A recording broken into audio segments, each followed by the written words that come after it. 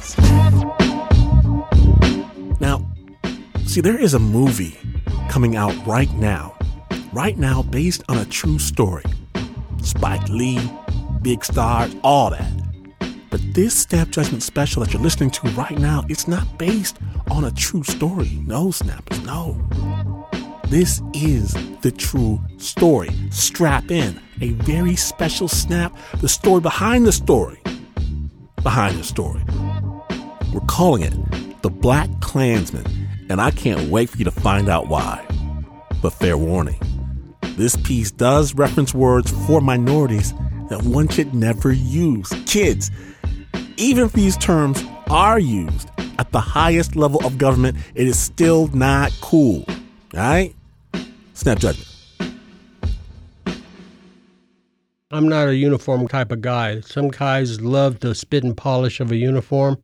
I loved wearing the uniform when I did, and I wore it very proudly. It's just that my motivation was to be an undercover cop. Back in those days, I went to the discos a lot, mixing, mingling with the public, and yet I was a cop. I loved the fact that I could walk around in public wearing a big afro, wearing platform shoes, wearing my tight pants, John Travolta style in Saturday Night Fever. Setting? Mid-70s, Colorado Springs Police Department, and Ron Stallworth is the youngest detective and the first black detective in the history of the station. One time I was undercover buying cocaine. We were talking and whatnot, and I asked him, "Don't you ever get nervous selling this stuff, you know?" He said, "I can always tell when I'm selling to a cop." I said, "How can you tell that?" He said, "By the way they smell." "How do you know I'm not a cop?" He said, "Yeah, you don't smell like a cop. If you were a cop, I'd kill you right now." Well, thank God I'm not a cop. We both sat in the car and we chuckled, and, we went our separate ways. About a week later, I bought some more cocaine off of him. And a week after that, I bought some more, and then we busted him. And as we busted him, I walked up to him, and he said, "You mother," and I said, "Yeah, you didn't smell this one." See, Ron is I gotta have the last word kind of guy. His motto is the criminal should never get the last word. And after 2 years in the narcotics department, they moved Ron to vice and intelligence. On one particular day, I noticed a newspaper ad in the classified sections that said Ku Klux Klan for information, and then there was a P.O. box. So I answered the P.O. box with a letter. I wrote a letter pretending to be a white racist, and I basically said that I hated all, and I used the actual terms, that I hated nigger, spics, Jews, chinks, wops. I hate the fact that they are taking over our country. And I wanted to be part of a group that stood up for the rights of white Americans. I thought, if anything, I would get a leaflet, a flyer in the mail, but not any response beyond that. I signed Ron Stallworth, and then I put this letter in an envelope and mailed it off, and forgot about it. Approximately a week to 10 days, and I get a phone call on my undercover phone line from Ken, the local organizer for the new chapter of the KKK. When I answered the phone, I was surprised to hear him ask to speak to Ron Stallworth. That's when I realized that I had made a mistake by signing that letter with my real name. Why did I do that? The only answer I can offer is that I wasn't thinking. I had a brain cramp that particular day.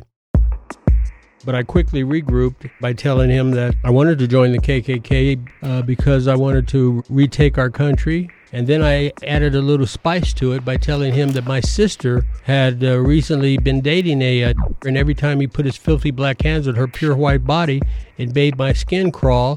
I wanted to do something that put a stop to this race mixing. And when I said that, his response to me was, "You're just the kind of guy we want. When can we meet?" Obviously, I couldn't meet with him because quite frankly, my beautiful ebony skin. So I give him my physical description, minus skin color, my height, my weight. The description I actually gave him was, in fact, mine, but it also matched one of the white detectives in the narcotics division who was a good friend of mine, and he went by the name of Chuck. After the phone call, Ron recruits Chuck, a.k.a. White Ron Stallworth, to attend the Klansman meeting he was just invited to. They had a chance to send in an undercover mole. Although there's one thing to note, tonally, Ron and Chuck sound completely different. Not like a black guy and a white guy, but like two different guys. But the undercover plan, it's already in motion. So they just hope for the best when it comes time for White Ron Stallworth to meet Ken, the local head of the KKK. It turned out Ken and most of the Klan members were soldiers stationed at Fort Carson, Colorado. They were meeting at a bar called the Corner Pocket Lounge. He drove there. We followed him there. In preparation for this meeting, I strapped on a wireless transmitter to Chuck's body. The meeting goes very well. The Klansmen, they really like Chuck. Surprisingly, there was no indication on the part of Ken that my voice and Chuck's voice were different. They give Chuck some Klan newspapers, invite him to cross burnings, and they show him their guns that they're carrying illegally.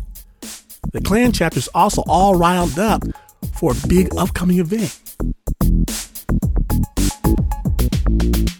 David Duke, the Grand Wizard, was planning on coming to Colorado Springs to recruit new members. It was a very big deal for a Grand Wizard to come visit a local community. To put it into context, picture President Obama coming to Colorado Springs to hold a rally. For Klan members, that's how big a deal it is. One of the things they wanted to do to honor him and to send a message out to the local communities, they wanted to get 100 Klansmen in their white robes marching down Colorado Springs. White Ron Stallworth attends the meeting for about an hour, and after he returns, the real Ron Stallworth has some questions for Ken, the local head of the KKK. So Ron calls Ken up. And he said, "What's the matter with you? You sound different." And I coughed for a couple of seconds and, "Oh, Ken, I have a sinus infection." And he said, "Oh, I get those all the time. Here's what you need to do to take care of that." Over the next few months, Black Ron Stallworth earns respect and rapport of the Grand Wizard, David Duke, and Grand Dragon, Fred Wilkins. He's a dedicated Klan member, of course. His work is all over the phone. And while Black Ron Stallworth is pulling the strings, White Ron Stallworth attends the meetings. Together, they stop about 3 illegal cross burnings. But still, up ahead, there's a Grand Dragon's visit and the Robed March. When that day finally arrives, the police department is taxed. Every available officer is working the streets, along with the White Ron Stallworth going undercover. On that morning I got called into the police chief's office and basically was told that I was going to be assigned to be David Duke's bodyguard. The police department had been getting death threats against David Duke, and the chief said he didn't want anything happening to David Duke as long as he was in Colorado Springs. I protested against the chief's order. The chief said he understood that, but he was willing to risk it for the sake of keeping David Duke alive, and we were short of manpower, and I was the only one available. Well, I protested, but he insisted on it happening, and I saluted, said yes, sir, and obeyed his order. David Duke's first stop that day is lunch at a steakhouse. So Ron heads over, and this is what's about to go down. Inside the restaurant, Ron is going to be protecting the national leader of the KKK, the state leader of the KKK, the local leader of the KKK, all of whom he had weekly contact with over the phone. Chuck, the undercover White Ron Stallworth, is also there, among all the other Klan members. Chuck did not know I was coming and was surprised to see me when I finally got there. And I gave him a nonverbal signal that everything was okay and proceeded to introduce myself to David Duke. They were curious as to why I was there. I just introduced myself as a detective from the police department and that we had received death threats against Mr. Duke And I told him, I do not believe in your political or ideological philosophy, but I am a professional. And as long as you're in my town, I will do everything within my means to keep you safe. He thanked me. I shook their hands. They were all smiles because he was being recognized as a man of importance. Once I realized that they didn't recognize my voice, I started having fun playing with them. I had a Polaroid camera with me, and I gave the camera to Chuck, the white Ron Stallworth. And I said, Mr. Duke, nobody will believe me if I tell them that I was your bodyguard. Would you mind taking a picture with me? He said, no, not at all. So again, I gave the camera to Chuck, and I stood beside David Duke on my right, and then I asked the Grand Dragon if he would get in the picture with me and stand on my left, and he said, sure. Then I put my arm on both of their shoulders, and Duke pushed my arm away from him. He said, I'm sorry, but I can't appear in a photo with you like that. I can only speculate that he didn't want it to be seen in public where a black man had his arm around him looking like they were chummy-chummy. So I said, I understand, Mr. Duke. I said, excuse me for a second. And then I walked over to Chuck and pretended like there was something that I needed to discuss with him regarding the operation of the camera. And I whispered to Chuck, on the count of 3, snap the photo.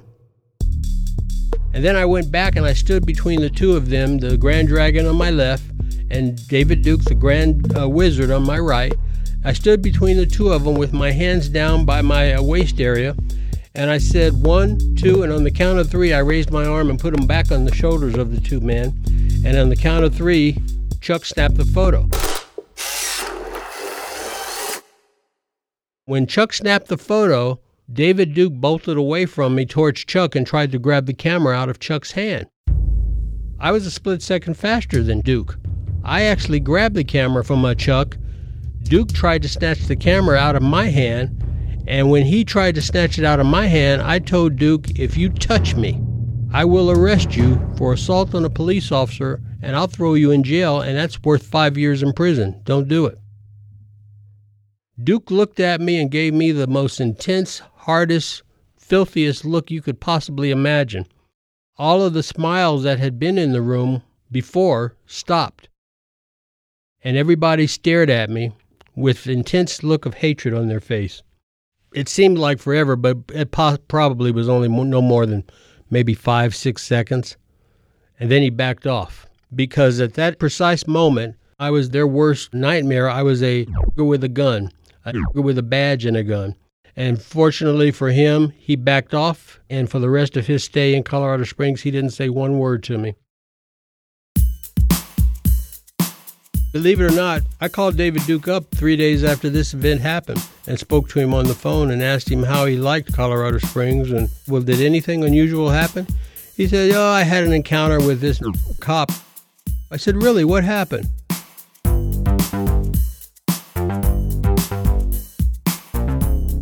Yeah. Big thanks to the one and only Ron Stallworth for sharing his story with Snap Judgment.